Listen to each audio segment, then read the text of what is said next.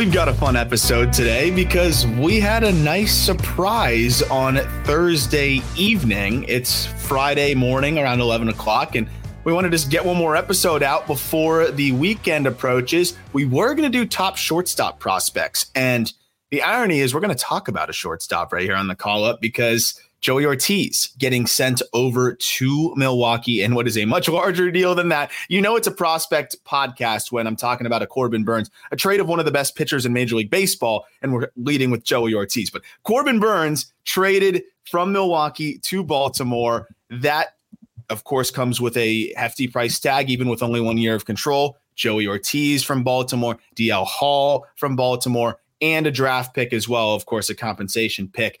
This is exactly what we wanted, Jack. Like, this is what we've been waiting for. Of course, I'm Arm Layton. He's Jack McMullen, and we're both excited. The Just Baseball show, if you listen to that, we've been pounding on the pavement ad nauseum about when are the Orioles going to push the chips forward? This system is so good. You and I have spent so much time on the call-up. It's like it would never escape us. So much time on the call-up where we're saying, how do we solve this logjam, Jack? Like, how do we figure it out? Where is this guy going to play? Where's that guy going to play? What do you do if this guy's performing and this guy's not performing as much? They still have a logjam, by the way, but it just got a little bit less chaotic with a guy that has to play shortstop because that's where his value is going to be in Joey Ortiz heading over to Milwaukee. But Jack, what's your instant reaction here? Because I think like an hour, I would say probably 2 to 3 hours before the trade went down, we put out an episode of the Just Baseball show. I almost never publish it early. You know, we usually put it out at midnight, but I was like, screw it. It's Thursday night. Might as well put it out now. So we had some more breathing, room before the weekend. It was a long episode. We had Eno Saris on. It was great. But in the open, we talked about the Baltimore Orioles, new ownership. I know the sale's impending, but what it could mean. Are they going to be more aggressive spending wise? Are they going to be more aggressive trade wise? We, of course, speculated, yes. Why invest in a team if you're not going to do that, especially with all the talent that they have? But I didn't think that, one, they would do it within 3 hours, and two, that it would be a trade for Corbin freaking Burnes. How we feeling, Jack? Feel great. My mind flooded with questions as soon as I saw it. And a lot of them had to do with the ownership change less than 24 hours before that. I wonder if Mike Elias wanted to move these guys and the Angelos family was saying, no, we've been burned on this before. We're not going to get burned on it again. And as soon as that changing of the guard happened, Mike felt comfortable in doing so. Mm-hmm. Or was it the new ownership group on their introductory phone call with Mike Elias saying, go move some prospects. We know how many you have. Like, we want a winner right away in Baltimore. So I wonder who was freed. Was it the new ownership group telling the front office, like, hey, go do something? Or was it Mike Elias feeling freed from the Angelos family where he has some breathing room? And like a 2B, because it overlaps with those, ideas that you just presented, would be, maybe ownership is saying, hey, I can't guarantee that we're going to extend Corbin Burnes, but I can guarantee that we'll make a competitive offer, at the end of the year to try to retain him. And that might be enough for Michael Elias to say, all right, then I'll give up Joey Ortiz and DL Hall, like, just to know I have a chance. I wouldn't want to give up Joey Ortiz and DL Hall if I know I have 0%, no shot at all at retaining Corbin Burnes or whoever I'm acquiring. So maybe at least they feel like, okay, if we have a 30% chance of retaining him too, that's enough for me to push these chips forward for this 1 year of him, because there's a shot that we can keep him afterwards as well. And I honestly think it's a culmination of all those things. And I really do, because I think ownership was aware of new ownership was aware of the stigma that has followed, Angelos and the Angelos-led Orioles. And I think it was very clear for them, hey, let's change this immediately. They probably watched. They got Cal Ripken as part of that ownership group as well. They probably watched the Marlins and the way things went there, where it was like, oh, we're going to be different. We're going to be different. And then they weren't different really at all. And I think that it was key for these guys to say, hey, we're going to be different right out of the gate. Like, we're going to be a different organization. We're gonna operate totally different. You're gonna see a changing of the guard immediately, and I think this was really a tone setter for them. And I think that this is great news for Orioles fans. It's frustrating for Brewers fans on one side of the coin, because we're going to talk about the trade. We're going to break down Ortiz. We're going to break down DL Hall, the draft pick, and where that could slot in. And then we're going to talk about where this kind of sets the market, because we've been waiting for a trade to go down so that we'd have an understanding of what the value is of these pitchers. One of the best pitchers in the game with 1 year of control getting traded still does help get a barometer for the value of a Luzardo, the value of Cease, the value of some other guys, even a Shane Bieber. They're all different values, but it gives you at least a reference point. No one wants to be the first one to jump in because they don't know the temperature of the water and they don't want to be wrong about it. So from that lens, it's going to be fun to break that down. But circling back to the original point is, I feel like Orioles fans have to be pretty excited about where things are at and where things are going. And I think it's very clear that it's different days ahead in Baltimore, which is much needed because they've got everything they need. The system doesn't even feel this trade, and it's still the best system in baseball. Yeah. When you brought up the Marlins, I was like, wait, wasn't Bruce Sherman the one in charge when they gave Stanton the deal? But no, it was Loria, and the Loria left Sherman and all of them with that Stanton money, and then they moved it to New York. I'm thinking about Cleveland, who just had the ownership change, and they really haven't done anything to make their presence felt immediately. For me, in recent memory, the gold standard of new ownership coming in and making a splash is in Phoenix with the Suns, not with the Diamondbacks. Matt Ishbia takes over. They trade for Brad Beal. That was, hey, I'm here. Like, this is no joke. I care about this. And for me, this is the Suns equivalent to what we have in Major League Baseball. It's, hey, we're here. We're the Orioles. We know how good we can be for the next 10 years. Let's make sure the rest of the league knows. And I'm with you, man. Like, yeah, it was good to kind of set the temperature of the water, because based on the Cease conversations that we've heard throughout the offseason, the water was freezing cold. This was a polar plunge. Like top 10 prospect? No, absolutely not. So the fact that you're getting a guy, and granted, it's the best farm system in baseball, but the fact that you're getting a guy that was outside their top 5 prospects in Ortiz, that probably slots into the 8 to 10 range with DL Hall, and the 34th overall pick is probably just outside the top 10 in their prospects. Like, the narrative on Twitter yesterday after the trade went down was, oh, they didn't even feel it. They may feel it with Hall. We'll see what the pick turns into. Ortiz was clearly surplus. We were begging for him to get traded, him and Michael Busch. And now they're both on different teams. Thank God. But I thought this price was pretty interesting, and I'm excited to get into that a little bit later on in the episode. Yeah, so we'll dive into what Brewers fans are getting here with a Joey Ortiz, what Brewers fans are getting with a DL Hall, and honestly, what I think it is emblematic of what the Brewers' approach is, because I think the Brewers' approach is very clearly to be the Rays. Like, this is the thing. They are not selling. And we've talked about it on the Just Baseball show where I'm like, I applauded them. And that was probably my mistake. I'm like, oh, they signed Hoskins. They're going to keep this group together. And, they're going to try to give it one last good shot. And then they'll reshuffle when they potentially lose Burns in free agency or trade him at the deadline if they're not performing or whatever it may be. It looks like they're not really going that route. They're going the route of, okay, we're going to add some pieces that we see fit that we think are good investments. Rhys Hoskins on a 2-year deal, I think, was great value for them. I think he's going to perform. But to me, that was like the Rays adding Zach Eflin, but then, trading away other key pieces. We see that happen all the time for these teams that don't like to spend and, feel like they can't compete with other teams who are spending. The way that they try to do that is by, maximizing their assets, right? And trading them at the peak of their value when other teams like the Yankees, the Dodgers, even, and other big market teams aren't going to ever do that, right? They're never going to trade a player, a star at the peak of their value because it doesn't make sense. They're trying to win now always. The Rays are always trying to win now, but they're also still trying to set up perpetual success. It's just interesting to see the Brewers pretty much identically follow that model. And that it just seems like that's what I'm seeing here, because you'll get the return for, Tyler Glass now. And I think that was another, fair barometer, though his injury history made it a little bit difficult to really compare that and use that as a true barometer. But what did the Rays look for? The Rays looked for big league ready pieces in return, and they got that. Pepiot goes right into the rotation. You go get DeLuca, who's probably going to slot right into the outfield, and they're going to probably trade another bat. I think that's part of the reason why they were willing to trade another bat in O'Reilly, and make things happen, right? Get creative. So I think this is kind of what the Brewers are doing, where it's, hey, we're not waving the white flag, but we're never going to be a team that's just adding. We're going to be kind of subtracting to add, and getting creative.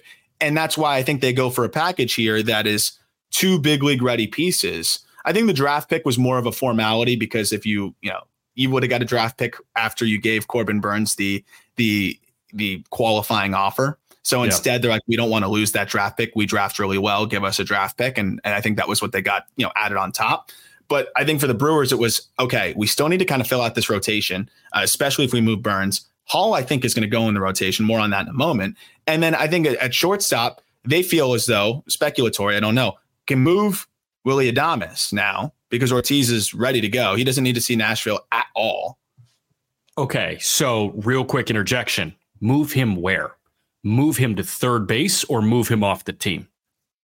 So I think move him off the team. Because I got a reply on that and said, oh, well, what if you move Adames to third base? I think if he was under control for 3 years, absolutely. I'd be totally down to do that. But do you think Willy Adames is going to be willing to move to third base in his jump year? In the year he's going to be a free agent next year. He's a shortstop. Some of his value comes from, it's been up and down, but when he defends well, he's had really good seasons. He's flashed the ability to defend, especially since coming over to Milwaukee. If I were his agent, I'd be telling him, request a trade, don't move to third. So I get where you're coming from, but my question is, does it matter to the Brewers' new manager? Does it matter to Matt Arnold, the Brewers' lead decision maker? Or it's like, hey man, you're on our team, you're playing third base and you have to be a professional and suck it up. Cause he's not a high priced free agent. He's a high priced ARB3 guy. Yeah. I mean, I'm interested to see how it goes, because I mean, at the end of the day, if Adames hits, he hits and he'll get paid, and whoever signs him can sign him to go play shortstop again too. Right. It's not like once you play third for 1 year, you can never go back to shortstop. I also wonder if they would just, I think a lot of Ortiz's value comes from playing short, but maybe Adames sticks at short and they put Ortiz at third. I think that would be like legitimately that'd be a mistake things and be bizarre, because a lot of Ortiz's value is going to come from the glove, even when there's ebbs and flows of his offensive, game. So I think it's a fair thought, and I think it's very possible. I imagine that he's going to try to combat that, won't be thrilled with it. And if I think they're going to at least survey the market, because this gives them the ability to do so. You have Tyler Black knocking on the door, who can play third base very soon. I think he's big league ready. And if you get an offer that just knocks your socks off for Willy Adames, because teams are desperate for middle infield help and there's not much left in free agency, then you can go do that. And now that return kind of compounds. You'll get a couple good pieces back for him. You already have the left side of the infield, pretty ready to go, I think, with an Ortiz and a Black. You have to see if they perform at the big league level, but I think both can, and I think both could be really solid. And, Black's a fringy defender. You hedge that with an elite defensive shortstop and Joey Ortiz, who I think is going to make an impact right away with the glove. And it's a fun, fast, and young and dynamic infield and outfield that I think is going to be good and controllable for a long time. So that side of it is fun, but they may not want to subtract from this big league team anymore, considering they're not rebuilding. They added Hoskins, so maybe they don't want to trade an Adames. I'm very interested to see how they go about it. Yeah, you just sparked a thought in my mind. Do you remember on the Just Baseball show the trade that I pitched for Devin Williams? Yeah, Devin Williams to the Dodgers. I know that there were a lot of people. I think Verducci put together a mock trade that I kind of enjoyed, and it was Burns and Adames to LA. And the return was a package centered around Gavin Lux. You get an immediate shortstop in LA if you go Adames replacing Gavin Lux. Could you package Devin Williams and Willy Adames and get Lux and a couple of blue chip prospects? Like, that could be the trade that breaks baseball. But that's immediately where my mind went, and I was like, that's sexy. That would be really fun. And it's funny because I want to do something along the lines of, and we got to finish all our prospect rankings first, but I want to do something along the lines of I don't want to do talent under 25 because Joey Ortiz is 25 years old, but I'd love to do rankings of players with 5+ years of control in an organization and do like a talent ranking of that, because the Brewers would be up there, especially if they make another one of these trades where you have years and years of control of Frelick, of Contreras, of Weimer even, and guys like that. But Churio, we go on and on and on, and now you add Ortiz into that fold, and it makes it really fun. And then you can factor in those prospects too. But it's like players who are prospects and players who have 4 to 5 years of control. I think it makes it super fascinating. And of course, Hall would be added into that as well, as you mentioned. So I'm curious to see how they approach it. Regardless, Joey Ortiz plugs right in right away. And I think the plan would be he plays shortstop. And let's kind of just jump right into that. I put a thread together before the season started last year. I'm sure you remember that one because I was like constantly sending you Joey Ortiz defensive clips. And this was before he was kind of a consensus top 100 prospect. Because the genesis of the thread was, I think Joey Ortiz is the most underrated shortstop prospect in baseball because he had a great finish to the 2022 season, was banged up, and ultimately, he really had a solid year last year. Didn't get enough opportunity at the big league level to really solidify himself. So just being kind of stale in AAA caused him to fall a little bit over on some prospect rankings. But he did everything you could remotely ask for in AAA, put up great numbers, played good defense, and was really solid. So if you want to check out that thread of like just the defensive prowess, and that doesn't even include highlights from last year, I'll link that in the episode description. It's wild. And I also dive into some of the improvements that he's made offensively. So just kind of leaning right into that. Ortiz, the ceiling's going to be a little bit more capped, I think, than some of the other top 100 shortstop prospects at this point. But Ortiz is a tough one for me because I do also think that his ceiling is maybe higher than people give him credit for because he does hit the crap out of the ball. Yes, he is older, but he's been hurt. He was a late bloomer. And what's interesting to me is he hits the ball really, really hard. And the problem is his average launch angle is like 5 degrees. So it's a very flat swing that's geared for line drives.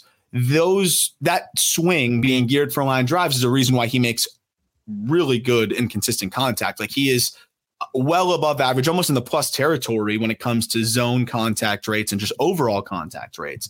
But on the flip side, it's like, okay, you hit the ball way too hard to have the ISO and slugging numbers that you have. And at shortstop, you want guys to slug a little bit nowadays. So that's the interesting aspect of it. Are they going to be able to get a little bit more power, out of Ortiz in Milwaukee? Being in a hitter-friendly environment now will definitely help. It's a much more hitter-friendly environment in Milwaukee, but can he lift a little bit more? Can he hit the ball in the air more consistently? You don't want him to get away from who he is in terms of just making hard contact consistently, but he is an aggressive hitter. I think kind of cutting down the chase and generating a little bit more leverage could result in this guy, I think, reaching 20 home runs, but I think it's more likely he's 10 to 15 home runs, plenty of doubles, great defense, good speed, and can hit for a decent average.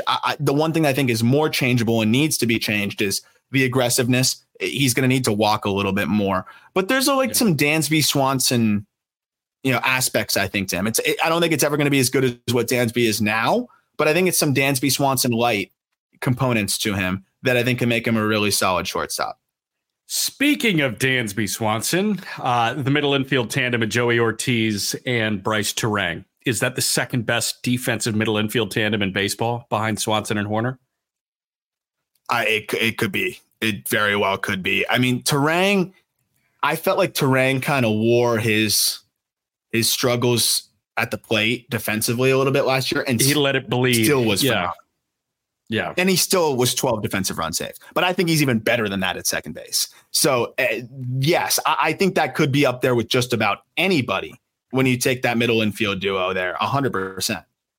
Yeah, ridiculous, man. And obviously the thread that you put together, seeing the defensive mastery of Ortiz, and he's had time to perfect his craft. He's had plenty of time in Norfolk to perfect his craft. And I'm very excited to see him get an everyday shot. And I know you and I were both kind of begging for enhancements at second base and third base with the Milwaukee Brewers. Monasterio was a good bench piece. Andrew Monasterio should not be in the opening day lineup for the Milwaukee Brewers. And now this effectively phases Andrew Monasterio out of the opening day lineup for the Milwaukee Brewers, which is nice. Depending on what they do with Adames and, who you get back for Adames, that could change. But I think what they have done is they have found enhancements in multiple places of their team. And we're going to get to Hall in a moment, but Ortiz, I think this guy is just better than the second base and third base option that they were running out in Monasterio and Terang. And Terang was he a top 100 prospect going into last year? I think he was. Yeah, I was high on him. That was honestly a miss for me last year. I thought he was going to have a really nice year, and he really struggled offensively. It is worth noting he's 24. He just turned 20. He just turned 24, so he still stole bags, played great defense a second. But man, I thought he'd hit a lot better than he did. He was a top 100 guy for us. Yeah. So what you're doing is you're taking a fringe top 100 guy, probably, if you just account for everything there. You're taking a fringe top 100 guy and you're replacing him with a top 50 guy, and you're moving that fringe top 100 guy to take the place of somebody that was outside the top 100. So you are effectively just kind of like stacking a better player on top of everybody else, and everybody else moves down a ring. And that's all you can ask for. And that's what Tampa does all the time. Yep. So here's my one question, though. And Fangraph's roster resource, I think they're just trying to plug Ortiz in. We haven't had any reports or anything about how they plan to go about it. And then there's two wrinkles to this. How are they going to handle DL Hall as well? Is he going to go to the bullpen? Is he going to start? I think he should start, and we're going to get into that in a moment too. I think they need him to start. But Fangraph's roster resource has Ortiz at third base. And I do think that there's a chance that happens. And I do think that there's a chance that the Brewers are going to come out and say, oh, we're more than fine putting Joey Ortiz at third, just in case for posturing. Because, if Willy Adames says, and Willy Adames's camp comes out and says, I have no interest in playing short or playing third base, that kind of hurts their leverage. But their leverage could be there if they say, hey, we have no problem putting Ortiz at third, where he'll be an all-world defender. And, we're still getting that that offensive production from Adames at shortstop. I think it's a little backwards because, you're acquiring a glove first shortstop at the end of the day. I know Ortiz has put up great numbers at each stop. At the end of the day, that's what he's going to be at the big league level. So it's kind of breaking my brain a little bit, but I wouldn't rule it out, because if they don't move Adames, I think there's a chance that they might just plug Ortiz at third in the meantime. It would be a waste if Ortiz plays second, and then you wait for Tyler Black to come up. And that's where I'm also kind of curious is where does Tyler Black fit in? Because Black is somebody that I think could be a spark plug for this team and could be a big difference maker in terms of just putting them over the top as one of the faster and just more dynamic teams, while still adding a little bit of pop from the left side that I think could be really fun. And you look at the situation right now, Yelich may DH, or Yelich ends up playing the outfield. Maybe you DH Hoskins, who's kind of a liability at first base and coming off of an ACL that he tore while playing first base in spring training. I almost would rather have Yelich in the outfield. You kind of revolve the DH role, and maybe at some point you bring up Tyler Black to play first base. And, just kind of have a revolving door. Black could also plug in at second if Terang is struggling. You could do different things there. But I guess my question is, if you don't move Adames, you do kind of block Tyler Black a little bit, who I think after a few months, if he does start in AAA, Black's going to be the same story of some of these other guys that we're talking about, where it's like, where does he fit in? He doesn't need to be in AAA anymore. And I think you could argue that he's big league ready now. So I don't think you move Adames off the back of Tyler Black being ready, but I do think that could make you a little bit more willing to do so. See, I actually don't think he's blocked. I think this turns into a one-on-one competition between Tyler Black and Garrett Mitchell because of the defensive assortment that you just mentioned. Is Yelich going to DH, or is he going to play the outfield? If Black is a better option than Mitchell, you put Yelich in left, you move Hoskins to DH, and you have Black play first base. So all of a sudden, instead of a competition between, hey, we've got Willy Adames, how do we finagle Tyler Black into this? It's, would you rather have Tyler Black or Garrett Mitchell in the lineup? And if the answer is Black, you put Mitchell on the bench. Yeah. So okay, if the answer is Black, then you move Mitchell to the bench.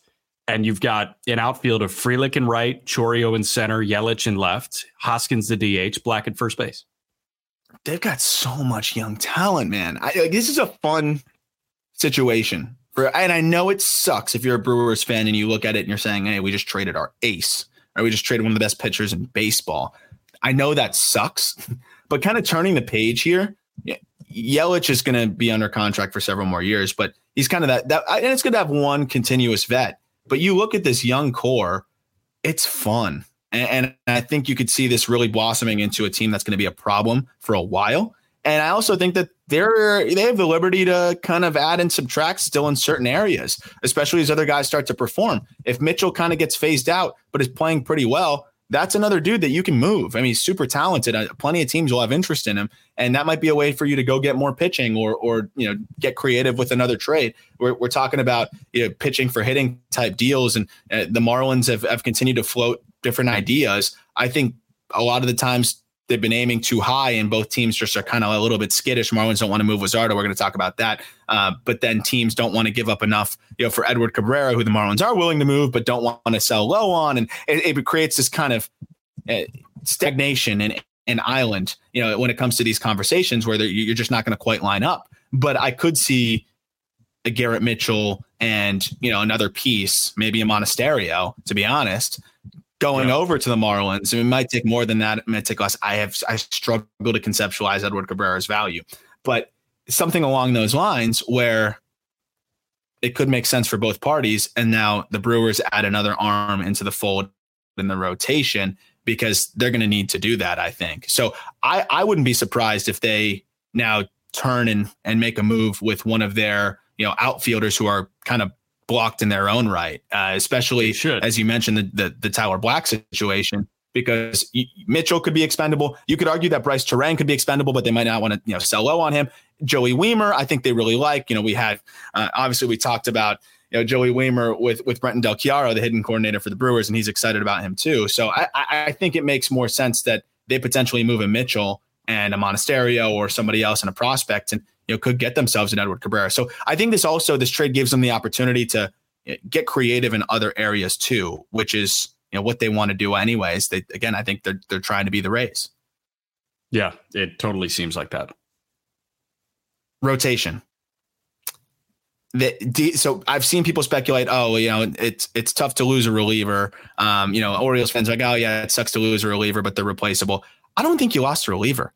I think you guaranteed lost a reliever, but you might have lost a starter and a potentially a good one. And I talked about it on the Orioles episode. We were talking about how, if he wasn't graduated from prospect status with us, I would have been very eager and excited to break him down and talk about some of the changes that DL Hall made. He's gone on shows and talked about, I think it was on Foul Territory, that he said he wanted to start. I forget where it was on, but he went out and talked about the plan was to start. And, it made sense there because they needed rotation help. But now you look at Milwaukee and you could argue they need even more rotation help. So I don't think they're getting DL Hall here if they're not planning on at least trying him as a starter first. You have to exhaust that option before moving him to the bullpen because there's just so much more value in that regard.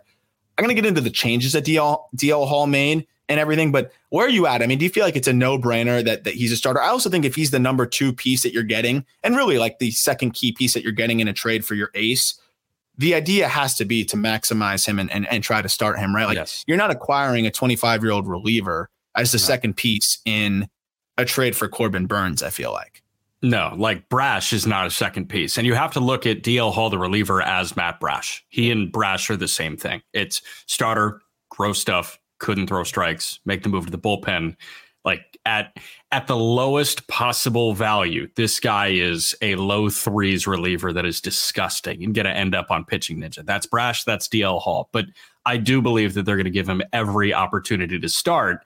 And I want to look at the rotation in 2 different ways. I want to look at it without context, and I want to look at it with context. Without context, go to fangraphs.com, pull up roster resource, and go to the Brewers page. And you will see Freddie Peralta, Wade Miley, Colin Ray, Joe Ross, DL Hall. Now, let's go to it with context. Freddie Peralta, DL Hall, Wade Miley, Robert Gasser, Aaron Ashby, whatever innings you can get from him, Jansen Junk. I think he goes to the pen, to be honest. I think that makes more sense. Ashby. Yeah, that could make some sense. But like, you got Junk, you got Carlos Rodriguez, who you could audition. Mizorowski is not far away. He finished the year in Double-A, and why waste bullets here? There are so many guys that are a farther scroll on roster resource that make this thing look better than it actually looks. Yeah. So opening day may suck in terms of the rotation, but let's talk after the All-Star break. And when they're running out a front four of Peralta, Hall, Miley, and one of Gasser or Mizorowski, tell me it's one of the worst rotations in baseball, because you will not convince me of that. No. And I still think Peralta is better than what we've seen. And I think he's going to be a guy that ends up pitching like a frontline dude. And I think they're counting on that. Miley's been pretty safe and steady. I think Gasser can make the team outright. I know you are believe that as well. And there's a good chance he does. Because I don't really want to watch Colin Ray and Joe Ross. I think they're great, insurance policies to, some volatile pieces here and Hall, and then even Gasser when he gets up. But I think Gasser's relatively safe, as just volatile through the lens of he is a prospect at the end of the day. But this is one of the best bullpens in Major League Baseball, right? I mean, the way that they can shorten games is pretty absurd. And I think that has to make them even more willing to have DL Hall as a starter, because he can be a 5 and dive guy, hand it off to Abner Uribe, hand it off to Obi Milner, hand it off to so many different guys, and you still have your high leverage guys ready to go. So I want to dive into Hall real quick and what we've alluded to it a little bit. Like, he's made some mechanical adjustments, and I think a lot of people would say, "Oh, he made the move to the bullpen and he was better." Yeah, like I think that helped, because of course the stuff's going to play up. But I think people are conflating that, with or not even conflating. I think people are just looking at that and overlooking the fact that he totally changed his delivery. He's totally a different pitcher in terms of the way that he attacks home plate. And there's some very significant changes in the data that would back that. So looking at the 2022 pitch characteristics, he had a release height of 5.7 feet on his fastball. It was 5.75 actually. This past year, over the, I think, final 300 pitches he threw, because he made that mechanical tweak, later in the season, release height of 5.36. That's a significant drop, in release height. That's 0.4 feet. And it wasn't necessarily that it changed the arm angle too much. There's more of a drop and a drive for him that's smoother, instead of a very vertical kind of over his leg delivery that was harder for him to repeat. And so it's smoother. He drives, he uses his lower half more consistently, and he's throwing from a lower position, which I think is just allowing that ride to play up. So he drops his release height by 0.4 feet. And then the vertical attack angle is now way flatter. So now pushing from this lower point, pushing from his lower half, I think he also was able to get more extension. If comparing from 2022 to the final 300 pitches of 2023, he gained almost a foot of extension on his fastball, which that is freaking insane. You don't do that. His vertical attack angle went from negative 4.7 to negative 4.0, which, vertical attack angle is going to correlate with a lower release height. So that obviously goes hand in hand. But again, that's a huge drop in terms of making it a flatter approach angle. So the fastball just became way better. To get another foot of extension, to have a flatter vertical attack angle and drop the release height is absurd. So it just shows you how talented he is on the mound. And he finally was able to find and make these changes. And the result was that he dominated. And yes, it was out of the bullpen, but I don't think he dominated because he was a reliever. I think he dominated because he totally optimized his delivery and optimized his mechanics. The results were not only better stuff, the results were also not walking anybody. His final 8 appearances of the season, he struck out 13, he walked 1. That's a 37% K rate, 3% walk rate. I can extrapolate that to his final 15 appearances, 17 Ks, 3 walks. And you look at the strike rates across the board, they're fantastic, but also everything plays up. Fastball in zone whiff rate at 31% over his final 15 appearances, a chase rate of 32%. Then he starts throwing the slider more and even mixes in this curveball just to be the taste breaker. But the fastball being so damn good allowed the changeup to play up. You know what his changeup strike rate was over his final 15 appearances? 78%. This is a guy that had command issues. He smoothed the delivery. He gained confidence. Everything's playing up. I think this guy is poised for I think, the ability to break out as a starter, barring health. Health is the only thing. But if you let health keep you from trying to maximize the value of your pitchers, you're going to just paralyze yourself anyways, because pitchers are going to get hurt no matter what. You might as well try him as a starter and see how it goes. And I think the new delivery will also help him prevent injury. I'm going to say it. Do you know what the new delivery looks a lot like? Former Bird. Former Bird. I don't know. How much hater is in this delivery? Yeah, there is some hater in there. Look, there's a lot of hater. Drive. Yeah, it's that but it's also the rotational torque. It's also he's coming from that 3/4 slot and the VAA is lower. Like there's something about the new slot, the way his torso turns over the course of his delivery and the back knee driving him forward. It's a mix of all my weight's working to the plate, but I'm also getting rotational turn. That's what has created the elite fastball for Hader. And dude, like there's a lot of that Hader delivery in DL Hall. And the difference is, I think they made, and that's the cool thing is the floor for Hall, I think is, he replaces Devin Williams as their lights out closer. I literally think the floor for him is like high leverage reliever. Not Devin Williams-esque, but the floor brash. Is like floor's brash. Again, brash is the floor. I honestly think he's nastier because he's a lefty and he's around the zone more as a reliever now than Brash is, right? Brash is still kind of scattershot with his stuff. Whereas Hall has now shown that he can fill up the zone. I don't think Brash has ever had a 15-game stretch where he's thrown this many strikes, even as a reliever. So I think there's even more upside. And maybe the floor is even a little bit higher than Brash, which is why I think it's a great acquisition for him. Talk about prospect fatigue. Feels like he's 48 years old. He's 25. He's going to be 25 for the entire season up until September 19th. So I think it's a great get for the Brewers in a situation where how are you going to get an arm from the Orioles? It's rare. And I think the Orioles are probably very resistant to give up Hall.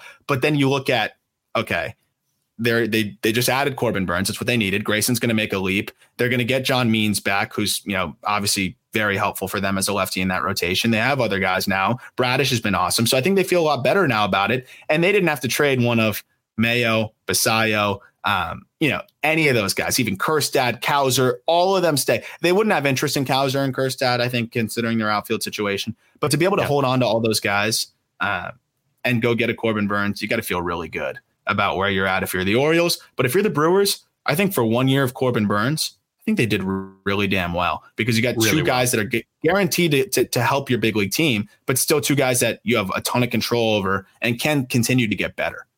And if I have the number right, they have the 34th pick coming their way as well. Now, keep in mind, if Burns does go elsewhere and declines the qualifying offer, the Orioles get a comp pick, which is like a cherry on top of this because we know how well they draft, especially high, and that'll be in the 30s. But Milwaukee also gets the 34th pick. 34th pick this past year was Charlie Soto. And that is a legit pitching prospect for the Twins. Guys that were taken around 34. Colin Houck by the Mets, Josh Noth by the Brewers, Charlie Soto by the Twins, Thomas White, left-hander from Mass by the Marlins, Kevin McGonigal went 37th to Detroit, Ty Floyd went 38th to Cincinnati, Miles Naylor went 39th to Oakland. These are all like top 10 prospects within their specific organizations. You're going to get another like fringe top 10 prospect in your system here if you're Milwaukee, especially with the way that they draft. I was going to say, the number one thing is pool allotment. Now they just have more budget to work with. And they were, I think, the most creative team last year. We just talked about it in the Brewers top prospect list. Like they overslot their 6th round pick in Cooper Pratt and are able to sign him. They are able to snag Eric Batanti, another prep guy. I mean, I have a 3rd and 6th round high upside prep guys that you're able to sign after still drafting Brock Wilken. They go and get a Josh Noth and are able to sign it. So they get 3 prep studs, like high upside prep studs. And that's not even, counting a community college arm that they got that I know they're excited about and some other intrigue. But like having that capital is just going to allow them to cook as one of the, I think, better drafting teams over the last couple of years and one of the more creative. So that's going to help them a lot too. And I think they felt like they probably, as you mentioned, added another top 10 prospect with that pick at the very least and probably feel even more confident because they're able to mix and match and get creative with it. So I like where they're at. I think Hall could easily be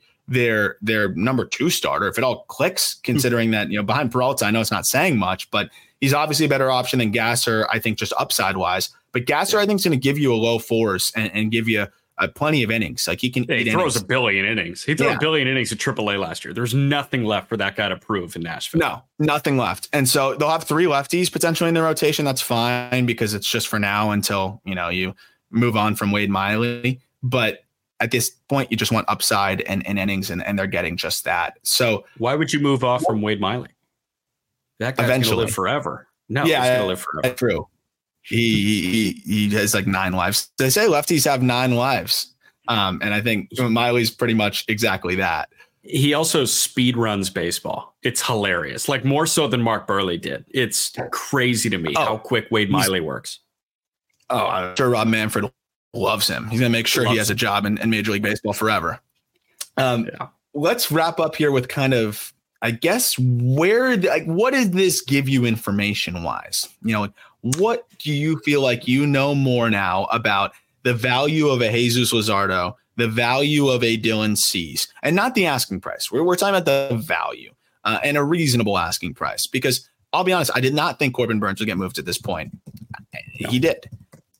I don't think Dylan Cease is going to get moved at this point, considering the what we've heard and the reports and everything, but he easily could. You never know nowadays.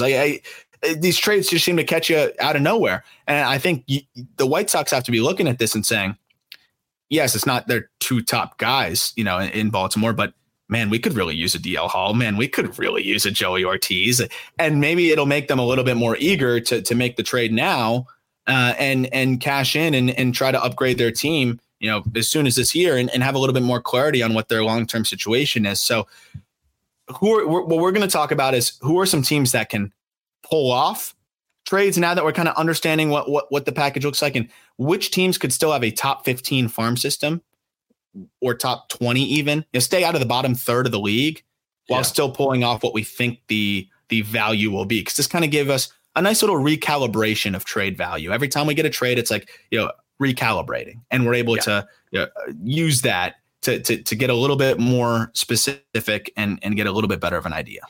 So Burns is under control for 1 more year, and he is one of the best pitchers in baseball, probably a top 3, top 4 pitcher in all of baseball. His down year this past year was a 3.3 ERA. Cease's down year was a mid-4s ERA and 5 walks per nine. Luzardo, his down year is 100 innings, but we know it's going to be mid to high 3s. That's what he does. In terms of value, how would you stack Luzardo, Cease, Burns? I probably go in that order. Luzardo, because 3 years of control. Cease, 2 years at 21 mil. And then Burns, because of the 1 year of control. But they're close. Yeah, so I think Burns and Cease are almost identical. Because I think Burns is so much, I don't want to say so much better because Cease is a great pitcher, but it's just really a testament to Burns. Burns is so much better than everybody else, including Cease. He's so much more consistent. Yeah, it's just a safer arm that I almost feel like 1 year of Burns is about equal to 2 years of Cease, right? I feel like that's relatively fair, right? I think that's kind of where I'm at on it. And I know that 2 years of Cease is probably in a vacuum more valuable if you look at WAR and things like that. But I'm just saying from a perspective of what a team would be willing to give up. You're getting 1 year of a guaranteed frontline guy for you. Again, you mentioned his bad years of 3.3, whereas Dylan Cease, you get 2 years of a guy that could give you a 4, and that implied volatility, I think, is going to be reflected in the trade value. And I think I would put Cease slightly above because control is king, but I would say it's almost 2A, 2B. I think it's very close. So I think it's almost a perfect template of what Cease can get, and I think that might not be enough for the White Sox. So that's the problem. So I view Cease as a year and a deadline. A year and 2 months of Cease for me is equivalent to a year of Burns. Yes. So that's kind of how I am contextualizing it, where I think you need to add another guy that is a fringe top 10 prospect to the package that Milwaukee just got for Corbin Burns. But spit out just first team that comes to your mind when I say the 15th best farm system in baseball, an average farm system. That's a great question. 15th best farm system in baseball. Who is the most? The Giants are probably a little bit better than that. No, they're better than that. I like the new guys that they've added. I would say Toronto? Like the Twins? Twins are probably fair. Yeah, I'd say Twins are right in the middle. So the Twins, like Walker Jenkins, Brooks Lee, Emmanuel Rodriguez, great. But then after that, it's Gabby. Now Gabby Gonzalez. That might be a little bit better than 15. But then after that, it's like Marco Raya, Soto, Prelip, like those kind of guys. David Festa. Is that 15? It's probably right 10? Around there. Probably closer to 10, but that's close enough. Close enough for the sake of so, for the sake of the exercise, let's do this. Where does Joey Ortiz slot into the Twins top 5 or top 10? Jenkins, better. Brooks Lee or Joey Ortiz? Brooks Lee. Emmanuel Rodriguez or Joey Ortiz? Emmanuel Rodriguez, just because of the youth. Okay. So Ortiz ahead of Gabby Gonzalez. So yes, you have probably, so you have the 4th best prospect in their system. DL Hall or Gabby Gonzalez? DL Hall. 4 and 5. The 34th pick. Charlie Soto is probably the 5th or 6th best prospect in their system right now. Charlie Soto was literally the 34th pick. So let's call it 4, 5, and 7. That's what it costs in an average system. Or like a slightly above average system, I'll give them, just because of that. Like the 3 guys at the top are really, really damn good. So slightly above average. That's a pretty good barometer. And so you could bump that up like 1 spot each, right? So it's going to be like 3, 4, and 6, let's say. Yes. That's a lot. It's a lot. But at the same time, the Twins in this instance would not be parting with Emmanuel Rodriguez, Brooks Lee, and Walker Jenkins. And that's why it's crazy to me that a lot more teams aren't, pushing the chips forward. But I think also maybe a lot of other teams are trying, and the White Sox are saying that's just not enough for us. I think they care about the optics. I think Chris Getz doesn't want to make his first big move being not getting the number 1 or 2 guy in a system, right? I don't want to get the number 3, 4, and 6 guy. If Cease goes and I think that's like, we're talking about Elias kind of being paralyzed. I think that's kind of where we're at with Getz to a degree, because it's like, if I go trade Cease and he's back to Cy Young form and I didn't get the number 1 or 2 prospect in a decent system, like we just mapped it out there, and basically you're not getting anybody's number 1 prospect unless you are, unless you're trading with a really bad system. Or you make a composite of like the composite ranking in there. If you do 4, 5, and 7, that add all those numbers up at 16, you divide it by 3, it's like 5.3, 5.5. So if you can get to a composite of like 5.5, where you get number 1, but then you also get 9 and 10, or 1, 7, and 9. I'm not doing the math off the dome, but like it's something like that. You move the other 2 back in order to get the top prospect. You're getting the top prospect, but then more fillers than guys that could be impactful big leaguers in the future. And the thing is, I think that might not be enough for Getz. It's not enough. And that's where we're at here, right? I think for a team like the Marlins, it could be. And that's why I think the Marlins are taking a different approach, where we see the Marlins discussing, Luzardo for Vinny Pasquantino. I know he's no longer a prospect, but that's like, that's a top bat. You feel really good about it. And again, I think he's one of the better young bats in the sport. Just got wiped out by an injury last year. I like for a Luzardo then, because Luzardo, I think, is King's around ransom. The same volatility of Cease. I think honestly, no, because I maybe implied volatility because of the injuries. So you could kind of say it's similar, but coming off his healthiest season, lefty, pitches to contact more, good command, and gets the whiffs, and just, checks a lot of boxes, more control. What does that look like then? Because I think we've kind of said, like, it looks like for Cease, it's about a 3, 4, and a 6 in a top system, maybe a filler to put it over the top, in an average system. For a Luzardo, I feel like it's got to either be a big league piece to start, or, just in the realm of prospects, I think it's got to be, starting with a number 2 guy in a system. And if it's not, you hang up the phone. I think that's the difference is with a Cease, you can make a very competitive and reasonable offer without tapping into your top 2. If you have an average farm system, I think with Luzardo, there's just this, he's just in that next echelon where if it's not starting with a top 50 prospect in baseball, there's really no reason for the Marlins to do it now, because with Cease, it's a diminishing asset at this point. Even if he performs well, he's losing, every month that he pitches, he's like losing like 5% control, right? There's only 2 more seasons here. However many months that is, every month he pitches, he's losing control. So even if he's performing well, it's like 1 step forward and like a 3/4 of a step back because he's losing control every time he throws. So that lens, it's a little different. With Luzardo, it's 3 years, even as he pitches this year, it doesn't really start to have like that countdown meter of control until it's 2 years and under. When it's 3 years to like 2 and change, it doesn't really matter. Once you get to 2 years and then you're getting closer to 1 year, that's where you really see that drop off. So do you think it's fair? Like you can't really start with less than the number 2 prospect in an average system. Like if I'm the Marlins, I'm not even considering a conversation around Luzardo unless it starts with Emmanuel Rodriguez or Brooks Lee. And I'd argue that it might have to be both of them if you're not going to give me Walker Jenkins. Yeah, I think that argument is totally fair. And John Heyman said last week that the asking price for Dylan Cease was the sun and the moon. If I'm Peter Bendix, it's like the sun, the moon, and like the largest star in the Andromeda galaxy. It is. I'm asking for a king's ransom, and I think it starts with a consensus top 30 prospect in baseball.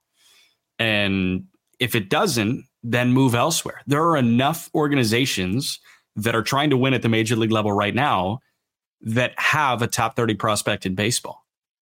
Go ask them. And we'll see what the price is, because Luzardo, like, yes, he's tabbed as injury prone. This is such a what have you done for me lately game, especially pitching. And guess what Luzardo has done lately? Back-to-back years with a low to mid 3s ERA, and he's coming off of 179 innings in a 4-win season on the mound. Plus a postseason start. He's one of the best left-handed pitching. He's one of the best left-handed pitchers in all of baseball. His value is eons greater than Carlos Rodon right now. Like, dude, he's up against the Frieds of the world. Like, he's entered that conversation, so you're going to need to pay a pretty penny for him. Yeah. And I think the way that he's been able to like overcome, those injuries and works his butt off, I think you're going to feel better about the situation and the player that you're acquiring too. So to kind of wrap with that, then how many teams have a headliner that could go get a Luzardo that would reasonably do it? Right? We're not going to talk about James Wood on the Nationals or something like that. Like, it doesn't make sense. But like even just looking at our 2023 list, right? Before we're going to update 2024 relatively soon, but the teams that would have like an interest in Jesus Luzardo reasonably, like that have a top dog that can be moved. Like I do think that there's those untouchable range of prospects that, even for a Luzardo, you're just not going to move them. But I do think it gets to a point where I'm looking at like the Padres and I'm wondering, like, they draft so well. The farm has gotten really strong. They just signed everybody's favorite international free agent. I haven't seen much on him yet in DeVries, but like we're seeing him already ranked top 100 before a professional at bat, which, I love when we do that off of a couple grainy videos, on a backfield. But I do wonder, like, they obviously love him, and there's a lot of well-respected people in the industry that were out there watching him saying great things. Ben Badler, Baseball America, I know, has said some fantastic things about him. To the Padres, like a Merrill's probably too much, right? But a Salas is probably too much.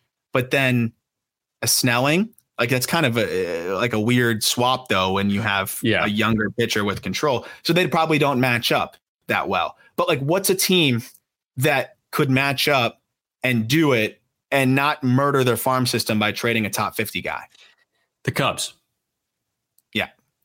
They're the team. Yeah. Pete Crow Armstrong. If you re-sign Bellinger and you have concerns about Pete Crow Armstrong, he is ready to play on opening day in Major League Baseball. Obviously, there's a ton of volatility there, but you would be doing backflips if he was the opening day center fielder for the Miami Marlins. Oh my gosh, yeah. I mean, it's probably the only thing that makes that trade palatable is if you're the Marlins, you're like, holy crap, we have a real center fielder now. I mean, the Marlins, I think this new front office is a little bit less keen on Jazz, and he just lost his arbitration case, and I just feel like they want a true center fielder, and we know how much Peter Bendix is prioritized defensive ability in center and doesn't care about whiff. I always allude to Siri, but a lot of other guys that they've plugged in center through the years, like they know that it's going to come along usually offensively, and you can't really teach that value. And him in center would be absolutely unbelievable. It would be a blast. So I think that's the one, right? Because it also allows you to go get Bellinger and not feel like you're blocking PCA.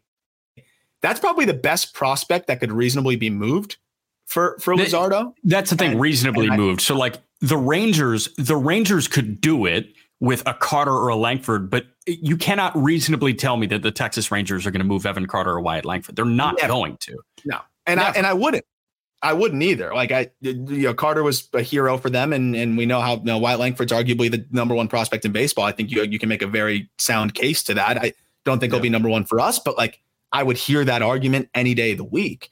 But it seems like they're the perfect fit because it answers their situation in on the mound. I think they could use another arm there, and also the Marlins, in Chicago, they get that center fielder. How much more would they need to add to PCA is kind of the question, because I do think that I think the industry is kind of aware of the volatility offensively, and obviously that's going to be something that is probably cited. And he did struggle in a very short big league stint. He's still going to be a top 20 prospect for us, but I still think you got to add a little bit more on top of that. I don't think it needs to be too much though. Maybe it's a Triantos. Maybe it's I was going to pitch you on Matt Shaw. Or is that too much? That's a lot. That's probably too much. I think that's too much. But maybe not. I don't know. Cubs fans probably punching air right now as we're talking about it. But I would send that in right now. And I love Jesus, but right. Yeah. Like he's the man, but oh man, that would be hard to pass on that. I mean, that's what my asking price would be. I don't know if the Cubs would say yes to that though.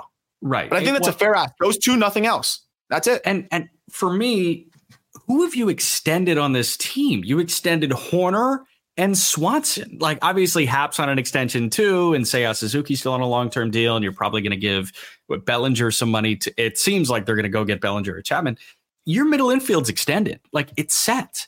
Shaw's going to be ready soon. Like he might be ready by the end of the year. What are you going to do with him? You got a guy at short every day. You got a guy at second every day. So if he is viewed as surplus in the slightest, that's the thing that puts it over the top. Yeah. And look, if the Cubs, again, the system would still be good. We're talking about what systems would still be top 15 after that trade. You subtract PCA and Shaw from that system, I still think it's top 15. Because Owen Casey for us is a top 30 prospect in baseball. Kevin Alcantara is a top 100 guy. Moises Ballesteros is a fringe top 100 guy. James Triantos is a fringe top 100 guy. I didn't even mention Cade Horton, who's one of the best pitching prospects in baseball. That's still a top 15 system. So from that perspective, like it's they could do it and it wouldn't be a big deal. I don't know if they do. It seems like they kind of like what they've got going, but it's just another example. And that could be something that happens during the season even. The other side of it too is you can instantly extend this man, right? Like you can instantly, you mentioned like who's the last guy they extended? They didn't want to pay some of these other pitchers. 3 years of control, leverage that. Luzardo hasn't gotten paid. Like he would probably sign a pretty favorable deal, and you've got a left-hander locked up for the foreseeable future. I think that would be absolutely huge for them. Maybe it's instead of a Shaw, they throw in they say, no, we won't do that. Ballesteros and Wicks or whatever it is. And like you've got balance across the board. But again, the Cubs still wouldn't feel that. Is there one other team that is like pops up to you as an option? I mean, the Dodgers, like they can just do it from sheer like quantity alone. If Rushing headlined it, I think they're fine with that. I mean, right. Yeah. I mean, the Marlins need a catcher in the worst way. That would make a lot of sense. Because, when you look at Cease, I think anybody could reasonably trade for him. It's just there's no reasonable price at this point. Right. Yeah. The Reds, like that's a system that probably couldn't do it at this point. It would really deplete them and they'd probably have nothing left. Well, and they would need to include they'll try and do India, and the Marlins are like, no, dude, we want Noel V. Marte. And the answer to Noelvi Marte is no, we need him. Like there's just too much of a hang up here because that system, it falls off in terms of guys in the back half of the top 100. Yeah. Yeah. I mean, the last one I'd mention is the Yankees, just because, look, Dominguez untouchable, right? Spencer Jones, I understand the volatility there, but that upside would probably he'd be, by so far and away the best position player prospect the Marlins have, and by far the highest upside that they have. It, I think that would be of interest. Everson Pereira, I know he swung and missed a bunch in his big league debut, but instantly could plug into center for the Marlins and offers a ton of power for them. Like that's another one. I think that the Yankees could probably put something together there, and not really. Yeah, the system wouldn't be great, but it would still be fine enough. And by the way, that's the next system that we'll be writing up. But yeah, it's that's why I don't think he gets moved though, because the list is so short of teams that could really do it and not feel it. Or everyone's going to feel it, but do it and not fully just eliminate the farm. So again, the only other one that I think would make sense is the Padres if they put in a Lesko and then one of these other pieces as well. If it's not Merrill, I still think they could piece it together one way or another, because the Padres do sneakily have a really good farm system now. So that's another team that could get creative and do it. But I don't know if he gets moved. I hope he doesn't, just for the sake of I love Luzardo as a South Florida kid. But to wrap, what do you think the situation is with Cease? Do the White Sox ever cave to our 3-4-7 theory of an average farm system? At the deadline, they do. Opening day, get ready at guaranteed rate.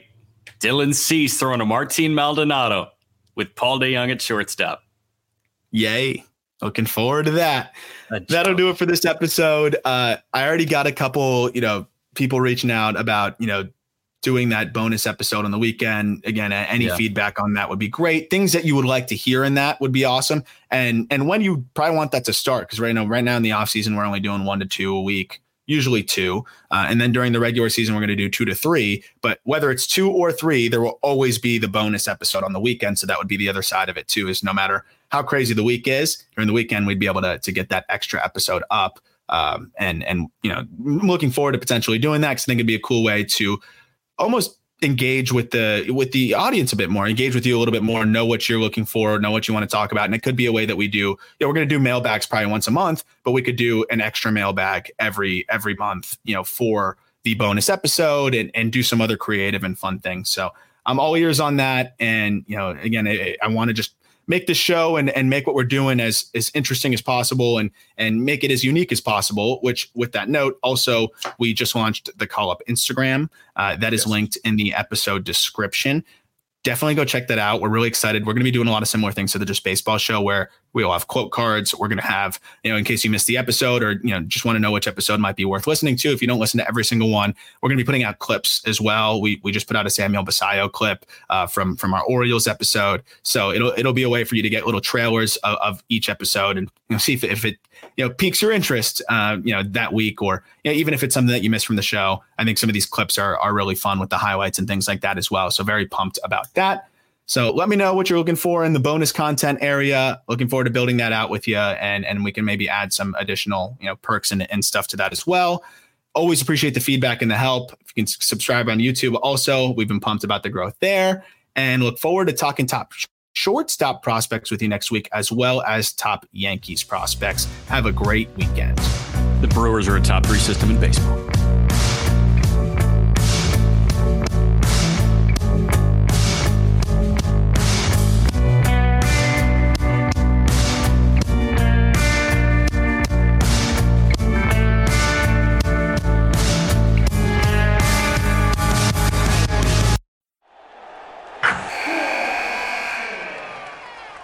Wilson, you sent the game-winning email at the buzzer, avoiding a 4:55 meeting on everyone's calendar. How did you do it? I got a huge assist from Grammarly, an AI writing partner that helped me make my point. 96% of Grammarly users say that it helps them craft more impactful writing. Would you agree? Grammarly helped adjust my tone to navigate tough work conversations. And it works everywhere I write, so I can quickly communicate effectively. Your teammate used Grammarly to summarize an important document, making a 3-pointer. How did he do it? It only took one click. When everyone uses Grammarly, everything just makes sense. You made an incredible slam dunk to end the game. The meeting was canceled, and your team will go home champions. Go to Grammarly.com/podcast to download it for free. That's Grammarly.com/podcast. Easier said, done.